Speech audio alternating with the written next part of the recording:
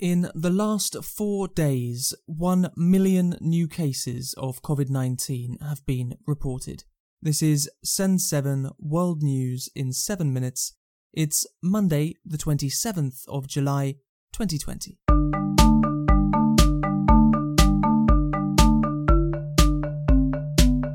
Starting in the Americas, in the United States, there were more protests in many cities over the weekend.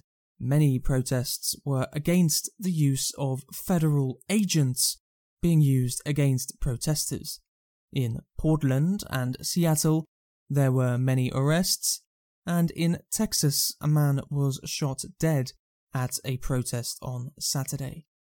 President Donald Trump has said that more federal agents will be used in protests. According to recent opinion polls for this year's presidential election, Joe Biden is 8% ahead of Donald Trump. In Latin America, 4.3 million COVID-19 cases have now been reported. More than half of these are in Brazil. In Costa Rica, 72% of total cases were registered this month. Last week, there were fast rises in Colombia, Peru, Bolivia, and French Guiana. Argentina's police have been accused of using COVID-19 as an excuse for abuses of power. Mexico has restarted its football season despite doubling its confirmed cases in 1 month. Europe, Spain's government has insisted that it is safe for tourists to visit Spain. This comes after some countries, including Norway and the UK, have made mandatory quarantines for people arriving from Spain. Foreign Minister Arantxa González Laya said yesterday that COVID outbreaks in Catalonia and Aragon would soon be under control. Like in any other European country, we are seeing outbreaks. The outbreaks in Spain are perfectly controlled. British Foreign Minister Dominic Raab said that putting a quarantine on people returning from Spain was the right thing to do. The data we got was on the Friday. You obviously compile that through the course of the day. It showed a big jump right across mainland Spain. That was then assessed yesterday afternoon, and we took the decision as swiftly as we could. And look, we can't make apologies for doing so. We must be able to take swift, decisive action, particularly in relation to localised or internationally in relation to Spain, a particular country, where we see we must take action. Otherwise, we risk reinfection into the UK, potentially a second wave here, and then another lockdown. In Portugal, there are large forest fires.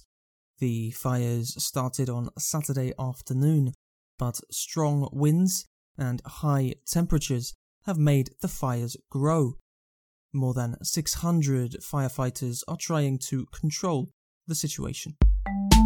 Ukraine's President Volodymyr Zelensky has been talking to Russian President Vladimir Putin about the conflict in eastern Ukraine. The two leaders showed support for a ceasefire in eastern Ukraine. The conflict in eastern Ukraine has killed 13,000 people since 2014. Africa has seen a rise in malaria deaths since the beginning of the coronavirus pandemic. The World Health Organization has warned that prevention programs have been disrupted and people with malaria don't want to go to hospital. Last week, Tanzania's former president Benjamin Mkapa died from a heart attack. His family have said that he was suffering from malaria and not COVID-19. Morocco has started lockdowns in some major cities from today. Last night, authorities declared the lockdowns in Marrakesh, Fez, Tangier and Casablanca. Sudan's government has sent soldiers to the Darfur region because of recent attacks. Prime Minister Abdallah Hamdok said that soldiers will protect citizens and the farming season. Last week, this podcast was downloaded over 2,000 times in over 70 countries. Tell the world what is happening in your area by sending an audio message at speakpipe.com/send7. Asia, India reported over 50,000 new cases of COVID-19 yesterday, the highest single day so far. India has reported 1.4 million cases of COVID-19, despite a relatively low testing rate. The northern state of Assam is also coping with floods. Over 100 people are expected to have died in the floods, and tens of thousands have been displaced. North Korea has declared an emergency after finding one suspected case of COVID-19. Dictator Kim Jong-un held an emergency meeting yesterday after a case was reported in the town of Kaesong, which borders South Korea. And in France, actress Olivia de Havilland has died at the age of 104.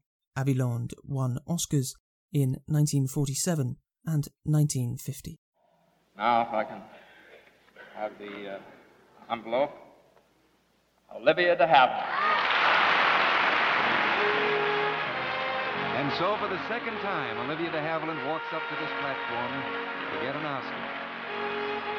Havilland was best known for her part in Gone with the Wind in 1939. She is considered one of the last actors of Hollywood's golden age. Thank you for listening to Send 7. I'm Stephen DeVincenzi. See you tomorrow. If you find this podcast useful, please help to support it by subscribing on podcast apps, sharing it on social media, or by leaving a review. We sometimes broadcast messages from our listeners. If you would like to send a message, go to speakpipe.com/send7. Find transcripts and past episodes at send7.org.